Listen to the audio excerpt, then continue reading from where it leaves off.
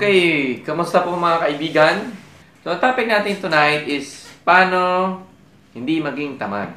Okay? Sino dito naka-experience na ng katamaran? Comment naman, yes. Yes, tinatamad din po ako minsan. Ako po, minsan tinatamad din ako. Minsan. Pero dati madalas. Dati parang araw-araw. Tamad, di ba? Pero ngayon minsan na lang, di ba? Minsan. Ngayon bakit?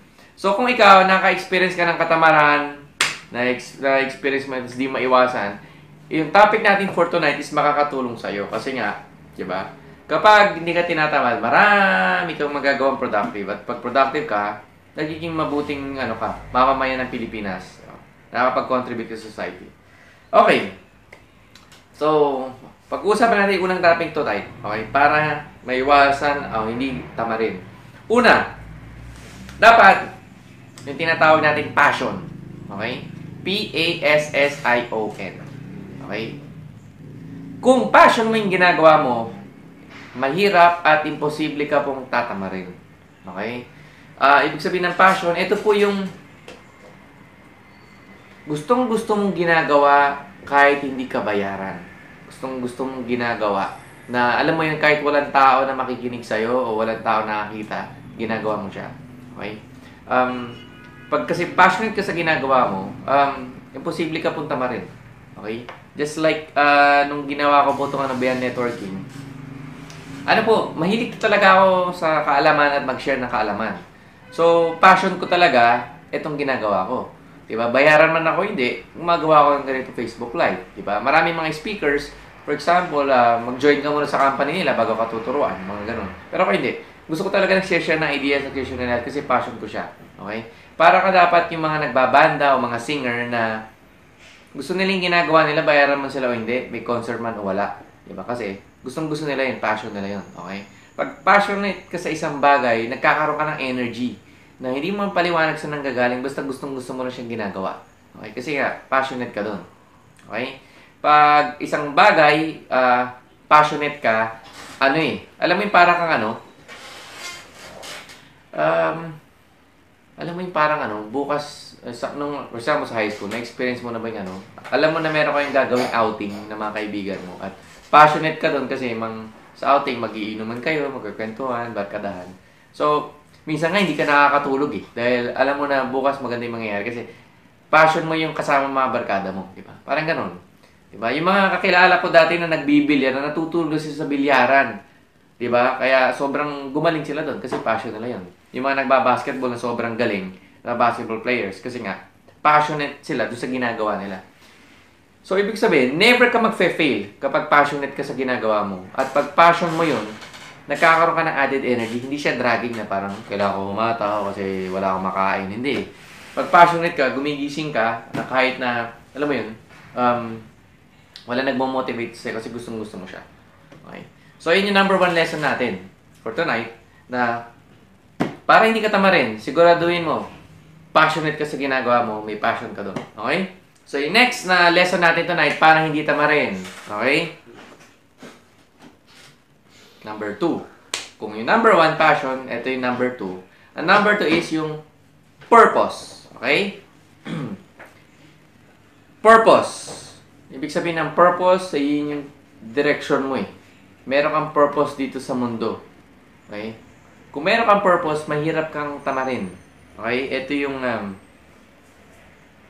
paano ba explain to? Ang hirap explain ng purpose Pero basically yung purpose ito yung tinatawag na why.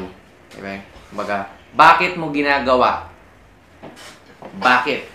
Kumbaga, paano mo sasabihin? Ito yung tinatawag na why. Bakit mo ginagawa isang bagay? Ano yung purpose mo? Diba? Ano yung reason behind bakit mo ginagawa isang bagay? Diba? Self-explanatory siya kasi maski sa mga trainings na tinatanong ka bakit mo tinagawa. Kasi kung wala kang dahilan bakit mo ito ginagawa,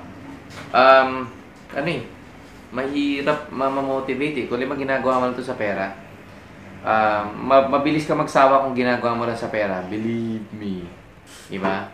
Pero kung meron ka something behind sa pera, which is recognition, pagmamahal sa pamilya, gusto mo nang mag-make difference sa buhay mo, sa buhay ng pamilya mo, o kaibigan mo, yun, something, na hindi material, yung reason mo. Pag meron kang ganung reason or purpose, imposible kang tamarin. Kaya, alam nyo, hindi mo kailangan i-motivate yung downline mo na tamad. Wala lang siyang reason bakit niya ginagawa yung bagay. Kaya make sure, wag mo papasalin yung downline mo, hindi dahil gusto niya. Dapat alamin mo kung bakit niya gusto-gusto. Bakit niya ba gagawin? Wag mong, dahil lang magpe-pain, wag mong papasalihin. Okay? Tanungin mo muna bakit mo ba gusto-gusto, di ba? Usap muna tayo. Di ba? So, kakatunin mo lang, i-share mo to sa timeline mo, sa group chat nyo, sa mga wall, para maraming mag-benefit sa ating pinag-uusapan. Okay? Kasi ang topic natin, paano hindi tamarin. At yung number 1 kanina is yung passion. Pangalawa, yung purpose. Yung purpose na tinatawag at meron kang why. Meron kang reason behind just making money. Bakit mo ito ginagawa? Kung papansin mo madalas, yung mga reason ng mga tao, something of, emotional yung reason nila or egotistical in a way. Pero in a way, mas malalim pa rin, di ba? For example, yung mga iba, bakit nila gusto magnegosyo? Kasi gusto nilang magkaroon ng makilala sila.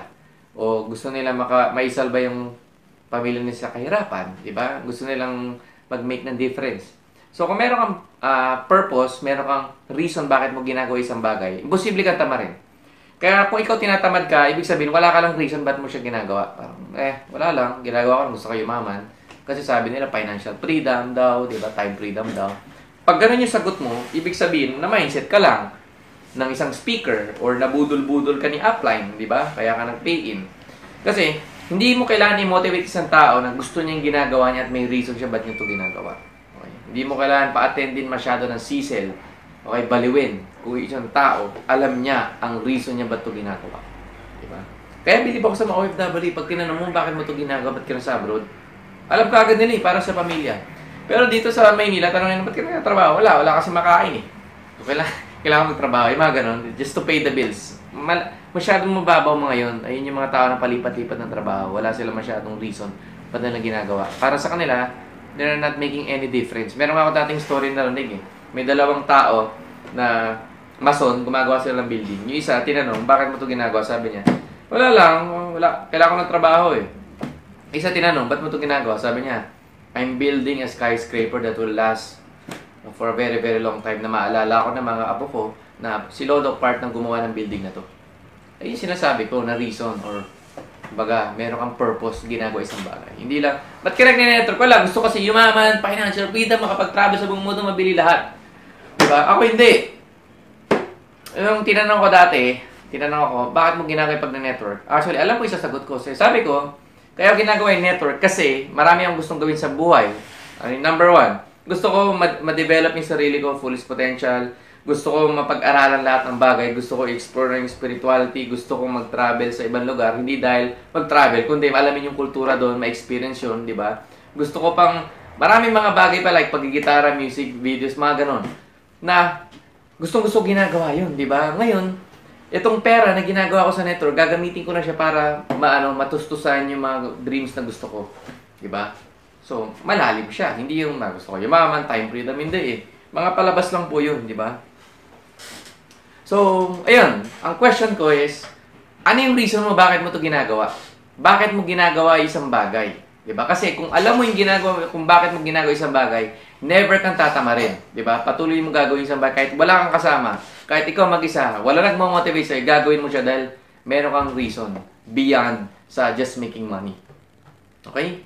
So, yun. Ano yung reason mo? I-comment mo naman. Ano yung why mo? Bakit ka nandito sa mundo? Bakit ka nanonood ng Beyond Networking? Ano yung reason mo? So, paano hindi ka tamarin? Diba? Yung una, pinag-usapan natin, meron kang passion. Pangalawa, may purpose. Yung pangatlo at yung last, yung tinatawag natin na calling. Okay? Ano po yung calling? Isa po siyang banda na tinugtog nila yung Wherever You Will Go. So, lately, been wondering, di ba? Ayun. di ba? Go wherever you will go. Yan, tandaan niyo yan. Ayun lang po yun, the calling. Debiro lang. So, di ba? Ano ba yung calling na tinatawag? Mahirap po to explain eh, pero ganito po yan. One time, meron po ako nire-recruit ng mga teacher, saka mga na nagre-Red Cross ka ron. Tapos alam niyo ba, alam ko naman na mahirap sila, alam kong hindi enough sahod nila, pero nire-recruit ko, ayaw nila. Ayaw! Sabi ko, sa loob-loob ko sabi ko, ano to? Di ba? Mahirap na, walang pera. Ayaw pa, yumaman. Ano mali? Hindi nyo ba naiintindihan to? Diba? Doon ko na-realize, sabi nila sa akin, calling nila yon.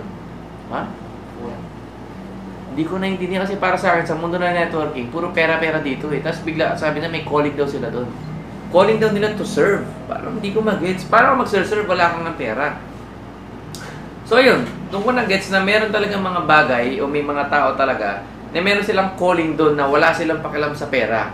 At highly motivated sila doon kahit wala silang pera. Imagine mo tao, highly motivated kahit walang income. Ang hirap makaanap ng ganun sa panahon ngayon. Kasi sa networking, para ma-motivate, dapat kumikita ng pera. Pero hindi. Believe ako sa mga ganun tao na, for example, meron akong maalam mga preachers, walang sinasahod galing sa church pero nag-preach for free. Tawag doon calling. Diba? Meron din mga mga social workers sa Red Cross, diba? Na mga teachers, mga magsasaka, ginagawa nila dahil calling nila. Hindi nila nakikita yung pera, basta gusto nila yung ginagawa nila. Gumigising lang sa everyday, may sahod man o wala, diba? May mga tao man nag-appreciate sa kanila o nagre-recognize o wala, ginagawa nila. Kasi meron silang calling, diba? So, ibig sabihin, itong tinatawag na bagay na calling, hindi talaga siya, feeling ko nasa soul level na to eh. Diba? Ito yung hindi mo na ma-explain logically na ba't mo ginagawa isang bagay, hindi ka nga yayaman dyan. Diba? Pero ginagawa nila. For example, yung mga nanay natin, diba? May calling silang alagaan tayo eh. Yung mga ganun ba? Diba? Yung, in a way, para sa akin, selfless level na po to eh. Diba? Kasi nga, hindi mo na inintindi yung pang sarili mong pangarap. Iniintindi mo na yung magagawa mo para sa ibang tao at sa nakakarami pa sa susunod na mga henerasyon. Diba? For example, si President Duterte, sa tingin niyo ba meron siyang pangarap pa na yumaman? Diba? May pangarap ba siya na magkaroon ng award katulad ng mga makakit sa stage, ma-award ng Millionaire Circle, joke lang. Diba? Ma-award na ng kahit ano, wala eh. Ang calling niya lang is kumbaga i-uplift yung sambayan ng Pilipino.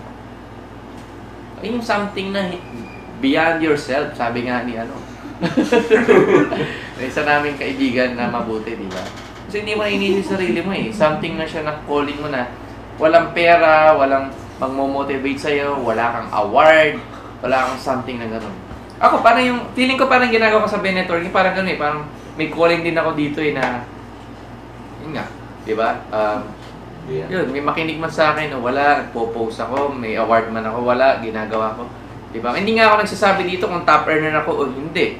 Diba? Hindi ko pinapakita kung may sakyan ba ako, hindi. Diba? Wala lang, gusto ko rin siya ginagawa ko, diba? Ma-recognize man ako, hindi. Kasi meron mga iba na, na-awardan siya ng ganito award. Motivated na siya, diba? Nabigyan siya ng ganitong income ng company, motivated siya mag-share. Ako, hindi. Wala man nag-award sa akin company. Wala rin nag-award sa akin ng mga wala. Sino mag-award sa akin? Ako. Di ba? Yun, something na hindi mo na inisip yung pera, yun yung calling. Di ba?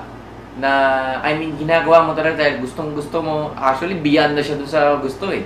Something na siya hindi na ma-explain ng logic, parang ganun. Walang logical reasons para ma-explain ba't mo ginagawa isang bagay dahil calling mo siya. Di ba? Ito na yung talaga, puso na bro. Mahal mo eh. Mahal mo yung ginagawa mo na mababa man sahod, hindi ka pinapalakpakan, wala kang award, gusto mo siya ginagawa. Hanggang iniisip mo pa rin yung pera, hanggang iniisip mo pa rin yung award, wala ka pa rin doon sa level ng calling. Diba? Wala ka pa doon sa tinatawag ng Christ consciousness o level ng pagmamahal sa kapwa. Diba? Kasi pag na doon sa level na yun, hindi mo naiisip sarili mo, iniisip mo na yung maski legacy, hindi mo iniisip. Maglilib ako legacy. Wala. Wala sa yung legacy. Nasa iyo lang is may calling ka ng puso na kailangan mo lang gawin. So, yun lang, di ba? Nagpapasalamat ako sa inyo tonight. Alongside making money, I decided to make a difference. This is Marco Maliares. See you again next time dito sa Beyond Networking. Peace!